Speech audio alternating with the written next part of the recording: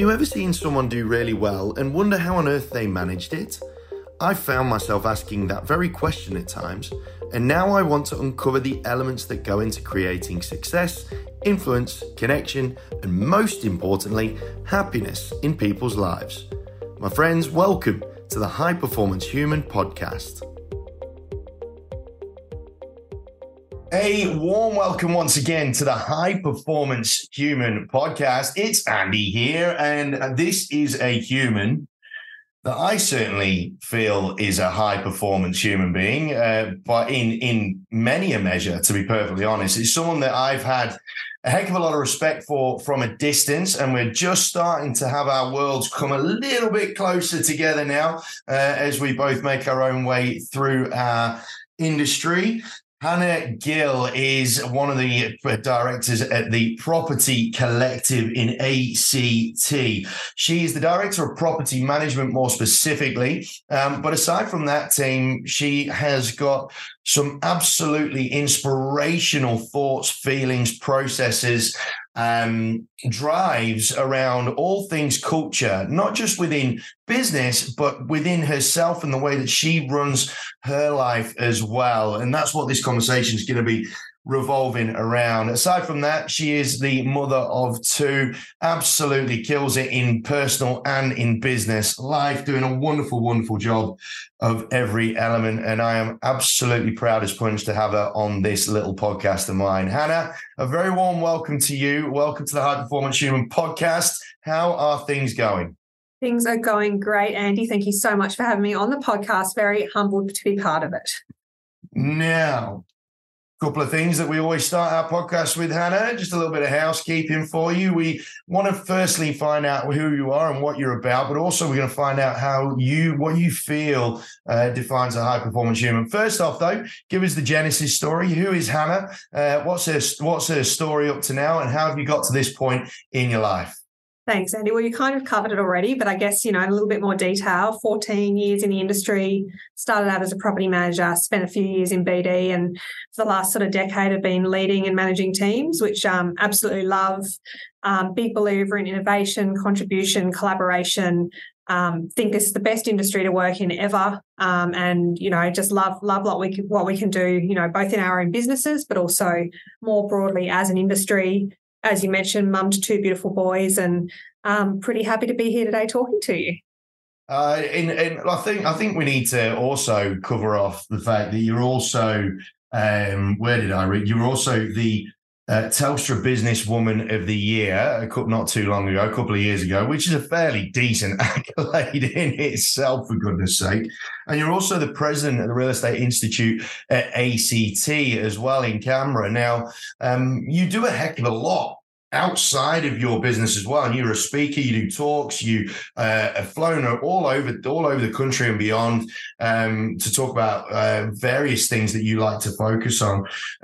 Tell me, before I ask you about your definition of high performance, what drives you to do all the things outside of the business? Because you've got a fairly hefty business that you're running as well.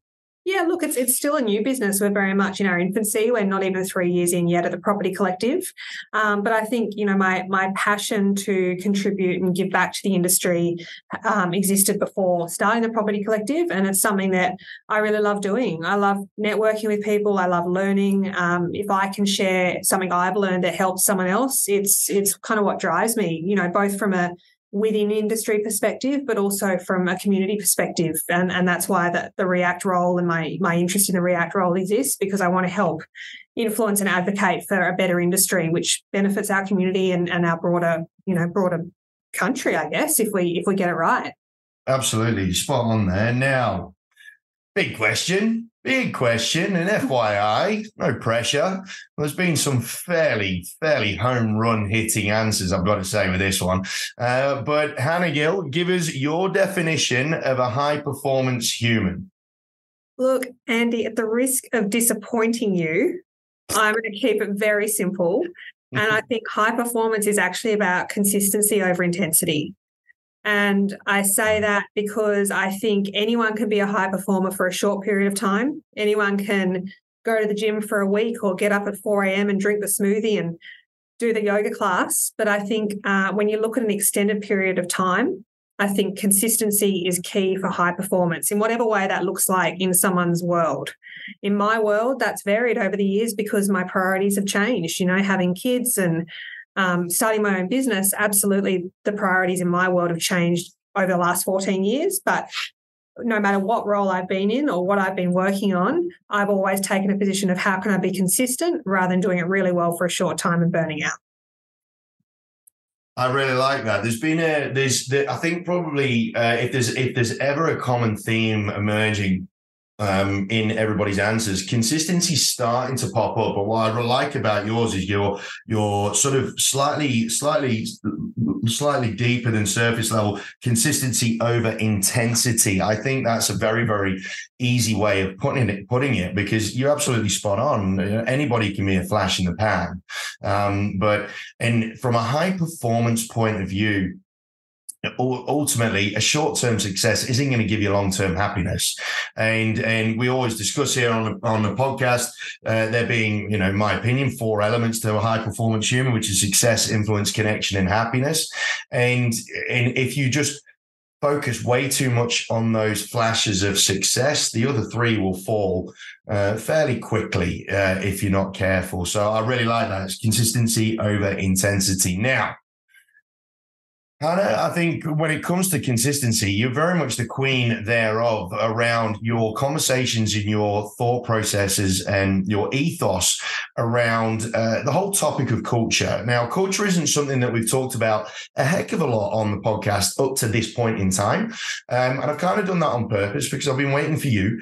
And the reason why I've been waiting for you specifically is some of the conversations and some of the talks and some of the material that you've been putting out there around your ethos and your theories around culture and the importance of it really have been catching my attention quite significantly. Now, culture for me is an overused and overabused word. And I think that there's a lot of misconceptions around what culture is, both as like within yourself, your own personal internal culture, but also for the culture of that around you, whether it's your business, your sports team, your community group, whatever the case may be. I want to ask you, before I really dig into your theories around all of this, what's your definition of culture? For me, the most simple way to probably put it is defining and operationalizing for someone within any team or a community group, as you mentioned, what the expectation is for how it looks, sounds, and feels to be a high performer within that environment culturally. So if we don't tell someone what it looks, sounds, and feels like, how can they succeed? We've never told them. We never told them what's expected, what's tolerated, what's not tolerated. So my definition of culture within teams is being able to identify and articulate that really clearly to set our people up to succeed. Now, what do you feel because obviously something or a period of time or something must have lit a fire under your backside to really make you go ham on this, right? And I'm saying that in a completely positive way because I do genuinely feel that the material that you put out there is absolutely nail on head stuff. But was there a time in whether it's your personal life or your career, that really made you hit a wall with this, or go, you know what, this needs to be addressed? Absolutely. I think so often when culture in an environment is good, we don't think about it because it's good. And so to what you alluded to, my focus and my interest in culture really came from a period in a previous business world where it wasn't good. In fact, it was really, really bad. There was a multitude of challenges that we faced at the time around resourcing and budgets and churn of people in a team. It was a team of over 50.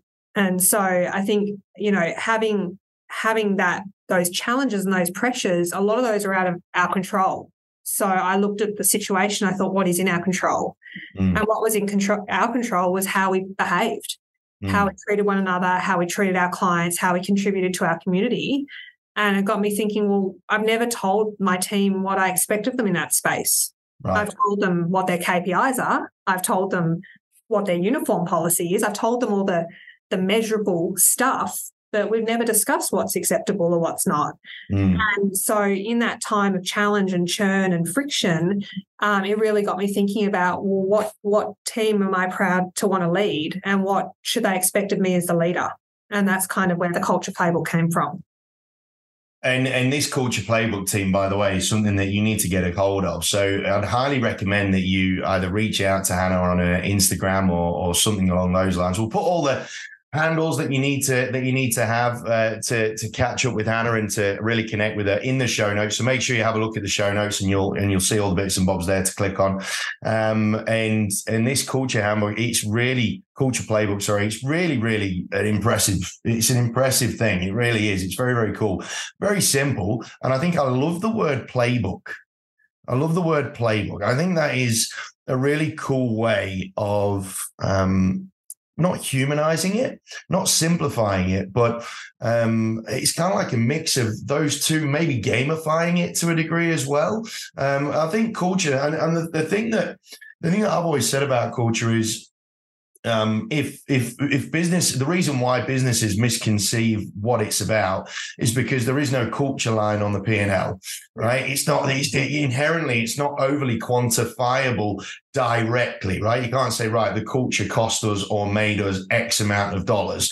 And that's unfortunately where we hit a roadblock mentally for a lot of business owners, because they are governed by their figures, right?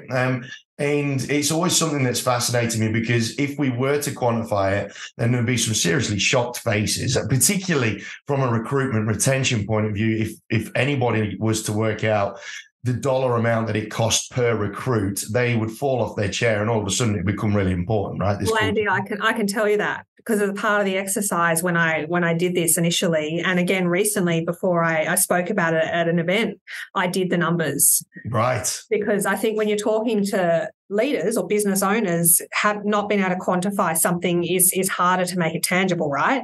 Yeah. So, absolutely. Yeah. So if we look at it from a numbers perspective, from a bottom line perspective, from what I could see pre-COVID, when I initially did the culture playbook, the cost in my business when a team member left, the direct cost was $28,000, not including recruiters. Yeah.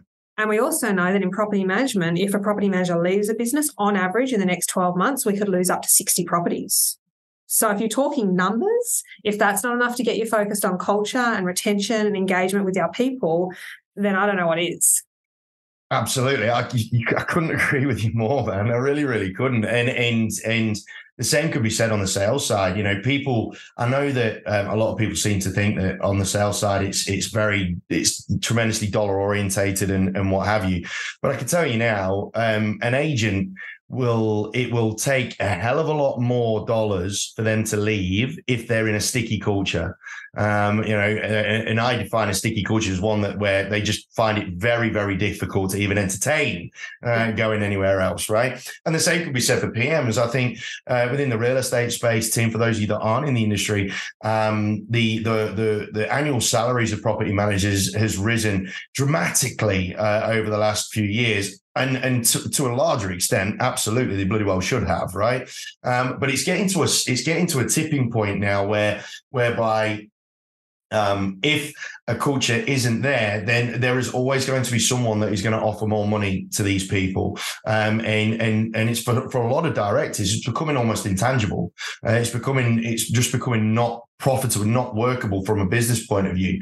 But having said that, though, and I think this is, and correct me if you think I'm wrong here, Hannah, for in a role as serious and as hectic and as intense as a property manager role is, safety, security, and certainty in their role would equate to I know property managers that have knocked back 20, 30 G's extra a year because of how safe they feel in their role. Yeah. It's just crazy to think that there is still that battle to understand how much culture can cost or make you in business, right? Now, I wanted to ask you with regards to this culture playbook and in regards to your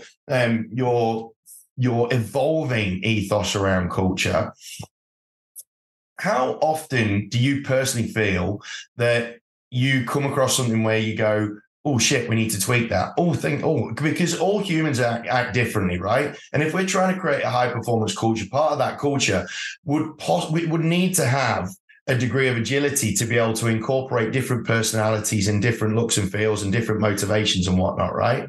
So you could do your head in forever chopping and changing this thing. But like when have you come across, or can you give us a couple of instances where you've come across a situation or something where you've gone, oh shit, that's a curveball. That's a curveball that requires looking at.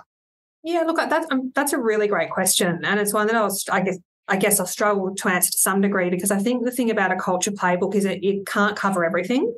Yep. It covers what's most important to the team.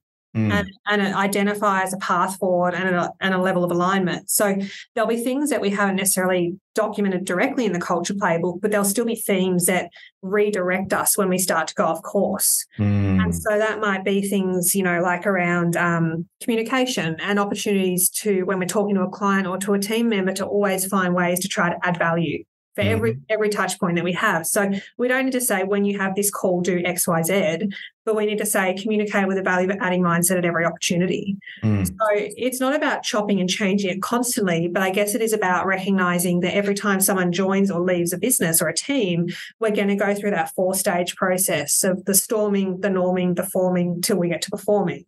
And culture playbook, I guess, is the lighthouse that keeps us steady on our course when those changes are happening with the business. Yeah, that's fair. And I think one thing that you flirted with, you touched on in that answer just there, was the need for give and take on both sides of the coin. Ultimately, like, you aren't going to please all 8 billion people, right?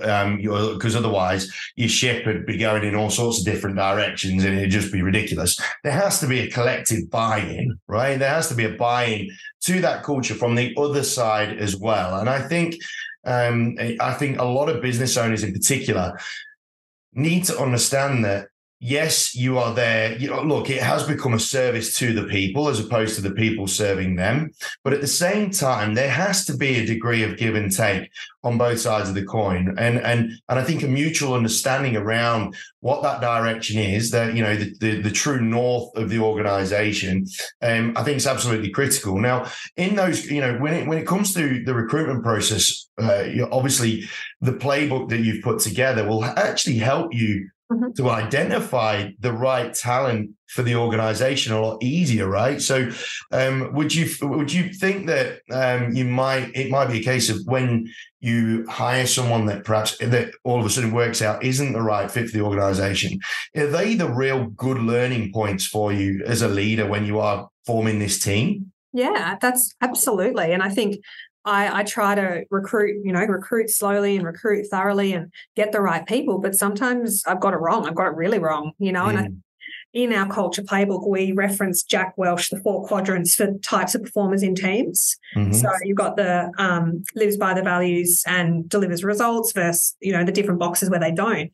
And I think as a team, and I guess one step back, culture playbook is not about me versus a team, or me and I'm the boss and they're the team. It's all of us agreeing to it. So we're all on the same page. No one's exempt because of the culture of the team, right? So when someone's straying from delivers results and lives by the values into a box where they're not delivering or not living by the values, or both, it's a really simple way to say, hey, Andy, you've strayed from box 1 to box 2. What's going on in your world? Do we need to have a chat?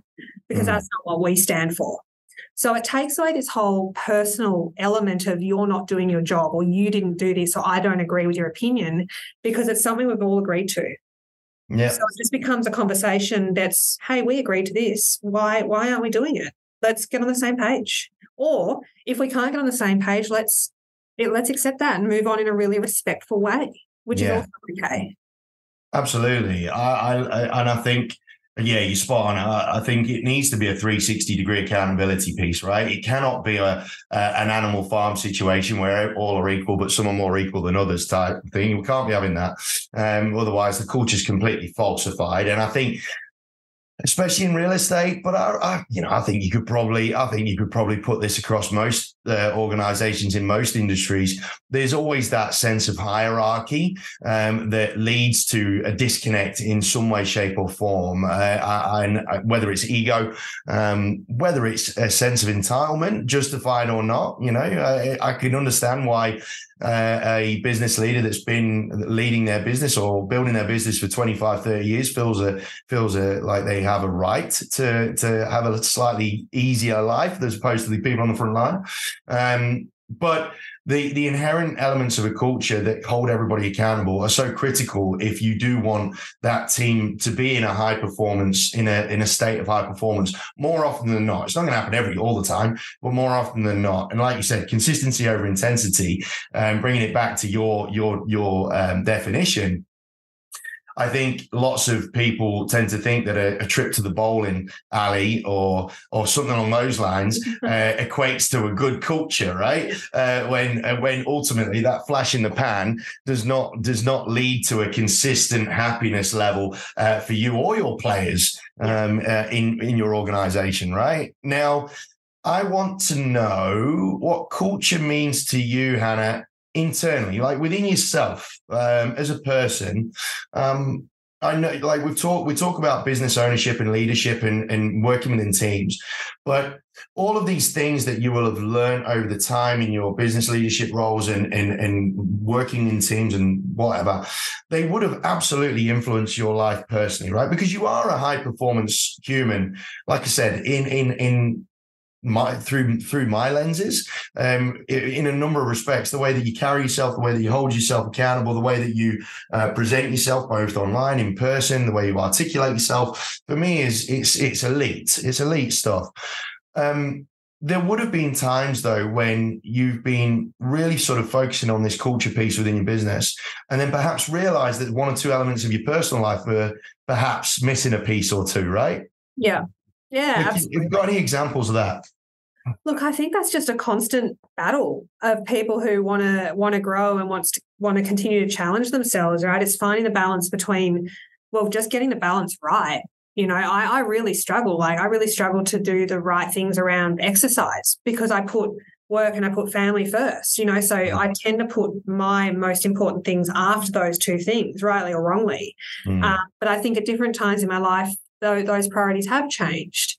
I think when we talk about internally, it's just coming back to really being clear in what I stand for. And when I do culture playbook coaching or presenting with teams, there's 10 reflection questions that we actually run through, because I think if we don't sit down and stop and go, what do I stand for?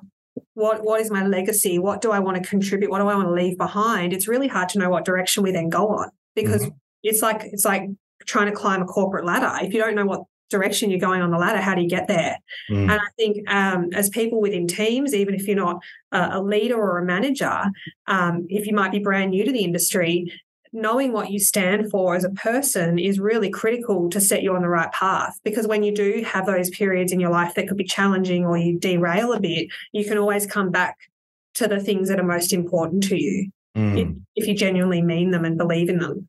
Yeah, no, that makes sense. So tell me, what does Hannah Gill stand for?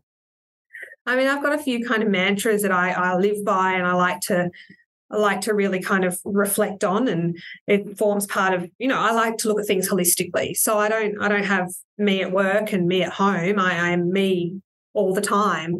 I think some of the key things that have really helped me find my way, especially in challenging times, is remembering to what I mentioned earlier, consistency over intensity. I'm very, very big on my own values and living with integrity. And so whenever I make a decision or whenever I face conflict, I want to do that with complete integrity and complete compassion for the situation. And sometimes that's hard because you do have to put ego aside, or you can't react and say the things you want to say to get a one-up on someone. But if I really want to get the best out of the people in my business and my family and my community, you kind of have to sometimes put yourself second and swallow your pride to get the best outcome for someone. And I think, younger me really struggled with that. You want to be right. You want to have the last say. And over the years, I've kind of learned that that's not always the best outcome. And if I can just listen and seek to understand, then I'm probably going to get a better outcome anyway, even if I didn't get to say really what I wanted to sometimes. Yeah, I can relate to that. This podcast is proudly sponsored by Rita, Real Estate Training Australia. Shane and the team genuinely care for the success of all of their students, not only providing them with the qualifications to enter the industry, but the skills in order to thrive. With 24-hour online support, access to one-on-one training sessions, lifetime access to industry mentors and support, as well as free job-ready training programs for anybody that gets their qualifications through their portal. They're a tremendous outfit, and they want to make sure that everybody that comes into the industry stays in the industry. For more information, make sure you head to their website, www.reta.edu.au. Now, one thing that's sort of stuck out to me in the conversation so far has been your understanding or your decisions to put yourself behind the team from a priority point of view, or yourself behind the family from a priority point of view.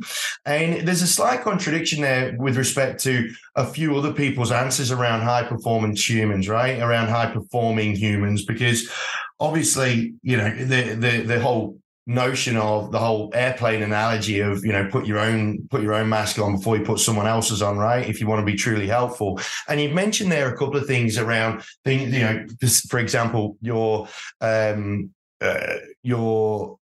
willingness to perhaps put your own physical health on the back burner in order to satisfy those around you to a greater extent. Now, it's this big debate, right? You've got the books from the likes of Simon Sinek, you know, the whole leaders eat last and all that sort of stuff that go in direct conflict with common society's version of high performance. Mm-hmm. But just playing devil's advocate for a second, if you aren't paying attention to your own physical health and well-being, have you ever sort of suffered from burnout? Have you ever hit the wall and gone and like full monged out? Because I mean, you know, aside from running a business and really leading a space, an industry, or being a leader in the industry around something as important as culture, and having 2 kids and fur babies and all the rest of it, you'd burn out at some point, surely. Yeah, and I think, you know, when you say it as simplified as, you know, you put your health on the back burner, I wouldn't say it's ever to that extreme. I'd say at times in your life, depending on what the priorities are, I've had to make sacrifices, but I'm always happy to make them because I know what my priorities are, and I stay true to that. So I don't go to the gym every day right now in my life. I used to play team sport, a lot of team sport, but when we had the kids, you know, it's harder to train twice a week and take a day away, all that stuff. So it's just nappies and baths take over very, very quickly, right? Yeah, right. So it's not saying I don't put time for myself, but what that looks like has evolved. So for me now, what that self-care isn't going and playing team sport for 6 hours a week. It's, you know, getting a really good night's sleep, eating well, doing things that fill my cup, like listening to music or, you know, going for a surf or getting a massage. So it's just changing your priorities and making it fit within what the key priorities are. It's not saying something doesn't matter. It's just saying right now these other things are more important, but how do you find balance? Because it can't be only one thing, but sometimes something has to take a back seat. I don't know anyone who can have everything a front seat. In fairness. And you know, and that's a really interesting point, because one thing that I've been listening to all sorts of athletes and what society would deem as a high performance person, right? Which is generally a gold medal winning athlete or something sports, high performance sports related, or some crazy mind of some description. And one of the big commonalities amongst the stereotype of high performance, one of the big commonalities is they take personal sacrifice to an absolute extreme. And it generally ends up in divorce, mental breakdowns. It generally ends in loneliness in a number of respects. And this really is the crux of one of the big reasons why I put this podcast together. And I love what you've said there, which I think it really did hit the target, is filling one's cup and how that looks and how that feels and what represents filling one's cup. I think I like how you said, look, there's got to be a few different ways that you've got available to be able to fill that cup, or a few different ways of filling the cup in the first place. I know you could call it maturity, you could call it life experience, whatever the case may be. But what are the alarm bells for you for when it comes to that personal cup, that cup that needs to be filled? Like, what are the alarm bells for you? Like, because you do have a very strong handle on things from the outside looking in. I mean, I'm sure your partner might disagree at various points, but from a public perception, my perception of you, you seem to have a real strong handle on everything. But when do you know that the alarm bells are ringing? And then what are the things that you do to really get that focus back on filling that cup? Yeah, I think it comes back to the earlier comment just about being really clear on what is important to me. And I think from an alarm bell perspective, when I start to not be present with my children of an evening because I'm trying to look at my emails or I'm thinking about work, that to me is like, hang on, like take it back a step. This is the most important part of my world, my family. And if I can't give them, the hour between work finishing and then being bedtime, that's kind of like the real kind of measure for me. So I know in those scenarios, and my partner is very good at keeping me accountable to this as well, but, going, well, shit, like life's short. Like, why am I worrying about emails right now when my two beautiful children are sitting in front of me? And that's hard. Like, and I know that sounds a terrible thing to say, but when you're in it and you've had a really busy day and it's really stressful, something's gone wrong, whatever's happened, to walk in the door and be present for them, that can sometimes be a real challenge. But for me, that's the most important thing. And it's something that I'm really trying to keep working on and being better at, because they're not going to be little forever. And I don't want to waste that time away. So that's probably my measure. If I'm not present and I'm not really engaged with the boys, then I know there's a problem. It's a really good little barometer. And I think the critical piece is understanding when you are present or when you are not present. And sometimes it does take an accountability partner, whether it is your partner or someone else or a direct co-director at work or whatever it is. I think that we need to do our best. If we're going to be truly high-performing humans in a consistent way, we need to make sure that our ego can stay in check to a point where if we are not present somewhere or doing something, or we're not fully focused on the thing that we are doing, then there is an accountability partner. Because sometimes when you're in it, you don't know, do you? Like a lot of the time you don't know. Yeah. And that case of just coming home from work after a really tough day, it's really hard to slow that brain down to the point where you can stay present, because you have still got residual thoughts and processing and stuff going on in your head, right? Residual energies and chemicals from whatever reactions you've had to exude or exert. So when it comes to those things, so when you find that, or when your partner rings the bell and says, right, that's it, Hannah, you're not present, you need to get your shit together. What would be the steps that you put in place? Is it a case of, do you have a personal sort of framework where you talk to people, where you use that as a sign to, right, I need to take a break, I need to take a few days off? Like, how do you rectify that when you find that your eyes and mind are being diverted? Yeah, like probably two parts to that. I think resetting and reprioritizing is really important. So, talking, my business partner is great as well from an accountability perspective. We will often have a robust conversation around focus and priority. Such a politically correct way of setting a robust conversation. No, like we do. It's awesome. Like it really keeps me accountable, and I love it, because in previous worlds, I've never had that. I've just kind of had to wing it. And so at home, I've got the accountability. At work, I've got the accountability. That helps me. I like having someone else's perspective, because sometimes you get so, focused on your own world. And I think that's a really powerful thing, and it's something I'm really appreciative to have. But it's also knowing at times you're going to have to put the extra work in, or you're going to have to take the extra days off to be with the kids, or whatever it might be. And also not beating yourself up when those priorities do have to shift unexpectedly. Great point. because that's part of life, right? So there'll be nights where I do have to work, and that's just the reality. Yeah. And I'm not going to beat myself up about that, because I know that if I'm conscious of it and I'm prioritizing the things that are most important, I'll only do that when I really, really have to. Yeah. I love that. That is a really, really good way of explaining life, explaining the balance of life. I was having a conversation in one of the previous podcasts, and we talked about how work-life balance is a fallacy because, it's pitting work against life. But what I just really loved the way that you articulated that, understanding that I'm not going to beat myself up because I have a true north.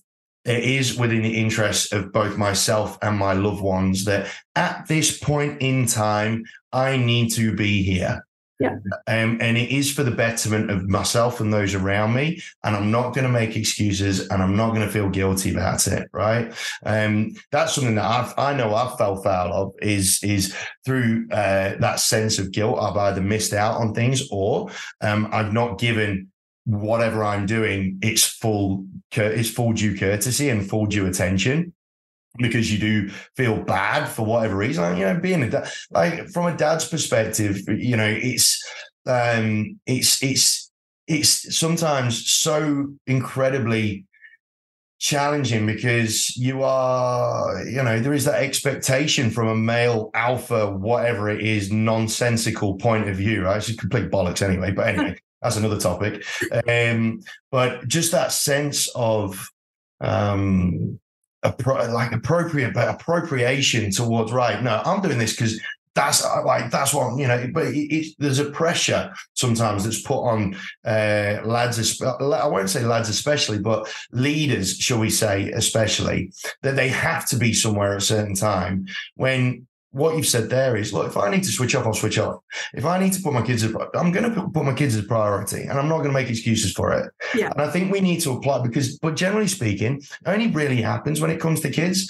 But for those people that haven't got kids, right, or don't have kids all the time, if they're separated or whatever, you need to have that. You need to try and bring that mentality to all elements of your life, because otherwise it is going to be out of kilter, right? Yeah.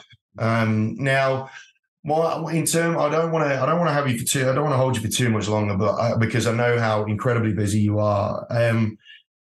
One thing that stood out to me so far about this conversation is you've got the four elements that I'm looking at. I always see and feel, I guess, sort of gravitate towards one over another, right? And I feel that, because we haven't even talked about your success and the success that you've had up to this stage, right? We've mentioned that your awards and accolades and so on and so forth, but realistically, a lot of the conversations we've had are around maintaining a level of happiness for you and those around you, right? Yeah. Now, you do mention that you do like doing your talks and workshops around culture and whatnot, and you like and you enjoy that. What is it about that element of your work that you really enjoy the most? I mean, to be honest, I really don't like public speaking. It terrifies me. I get nervous every time. Everybody know it.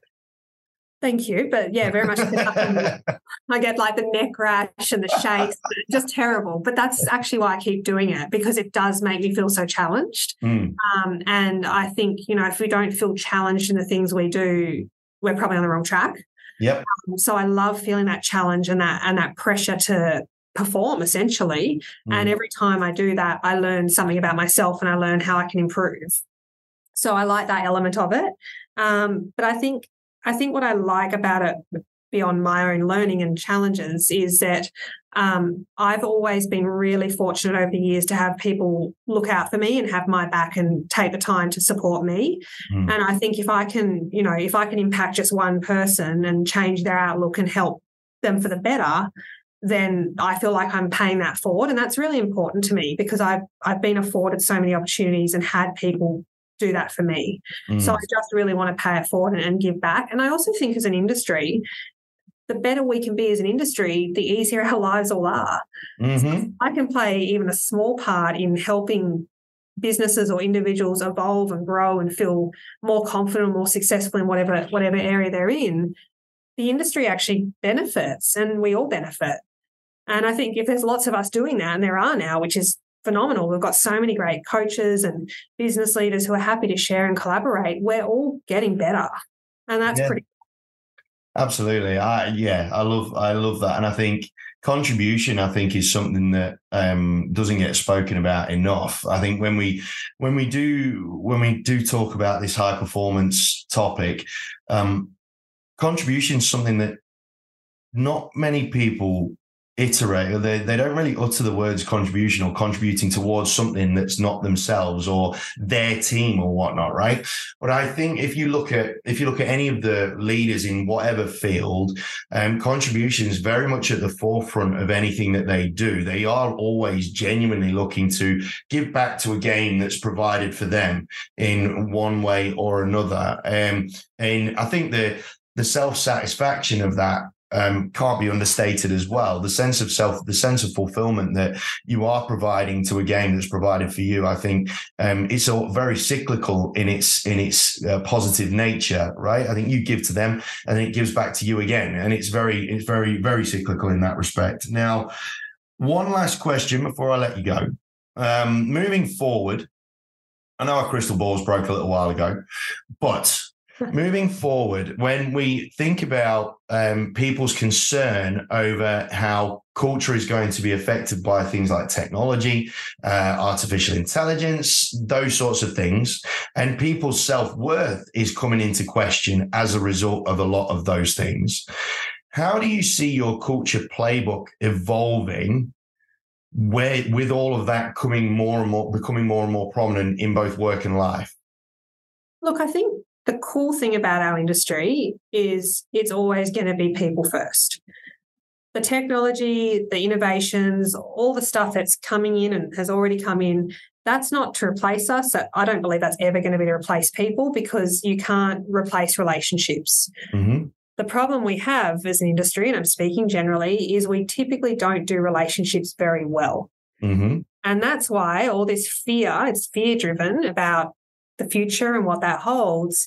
It's driven by fear because we know that we've got those shortcomings. Yeah, fair. So I think really in the next 3, 5, 10 years, if all we focus on is how we can be better at relationships, then our industry, again, will continue to evolve, and technology just supports us to deliver those relationships. Yep, I like that. And yeah, you've sort of opened the door to a conversation there around what service industries, not just real estate, but what service industries focus on and what they should be focusing on.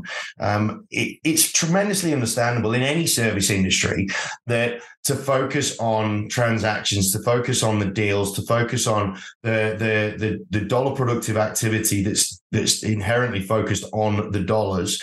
But it's that focus that's going to end up cutting people's careers short, I think, and people's businesses short. And it's interesting how everybody's focusing on the technology, but it's almost making everything come back full circle from a human point of view. Yeah. Right. It's almost it's coming full circle in the sense of technology is removing the importance for humans to do things that don't involve other humans. And it's kind of giving us the only thing that we've got left to do, or the only thing that we're going to have left to do is actually be with other human beings. And I think, tell me your 2 cents on this. I do feel that the whole thing of self-importance and self improvement and self-development, blah, blah, blah, blah, blah. It's created a whole load of isolated people. And I think what technology is going to do for anybody that does end up losing their job is because they've lost the various connections that do make them the human beings that they are.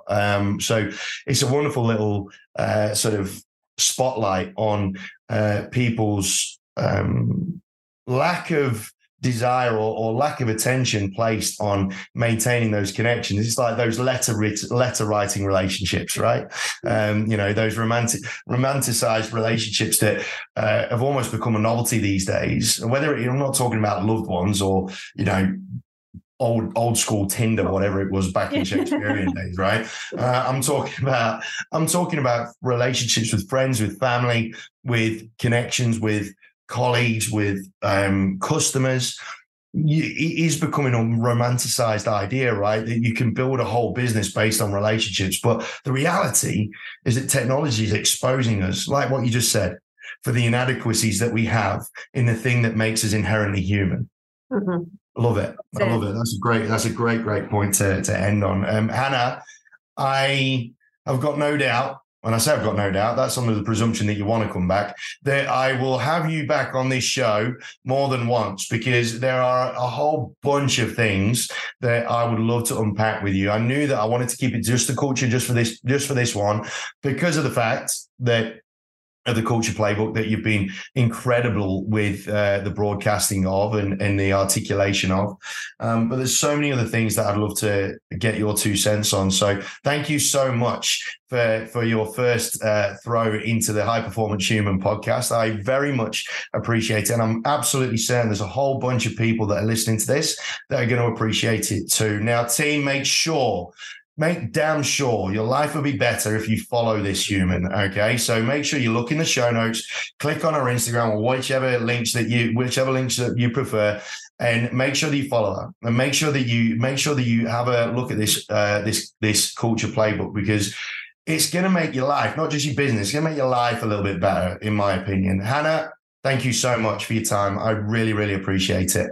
No, thank you, Andy. It was my honor to be involved, and I would love to come back on. Yes, you hear that, guys? It's on record. She's coming back. Now, team, make sure you stay safe, stay healthy, stay happy, look after yourselves and each other, and we'll look forward to speaking to you again next time on the High Performance Human podcast. Take care, team. Thank you so much for joining us on this episode of the High Performance Human. Hopefully, we've given you enough value to justify the time that you've given us, and we've got you that much closer to becoming your version of a high performance human. If you want to have any questions answered, then please feel free to shoot me a DM on Instagram at Andy Reid Coaching, or alternatively, shoot me an email, andy@andyreid.com.au. Don't forget to subscribe to this channel. Thank you so much for joining us once again, and I really can't wait to hopefully bring you some more value in the next episode. Until then, stay safe, stay healthy, most importantly, stay happy.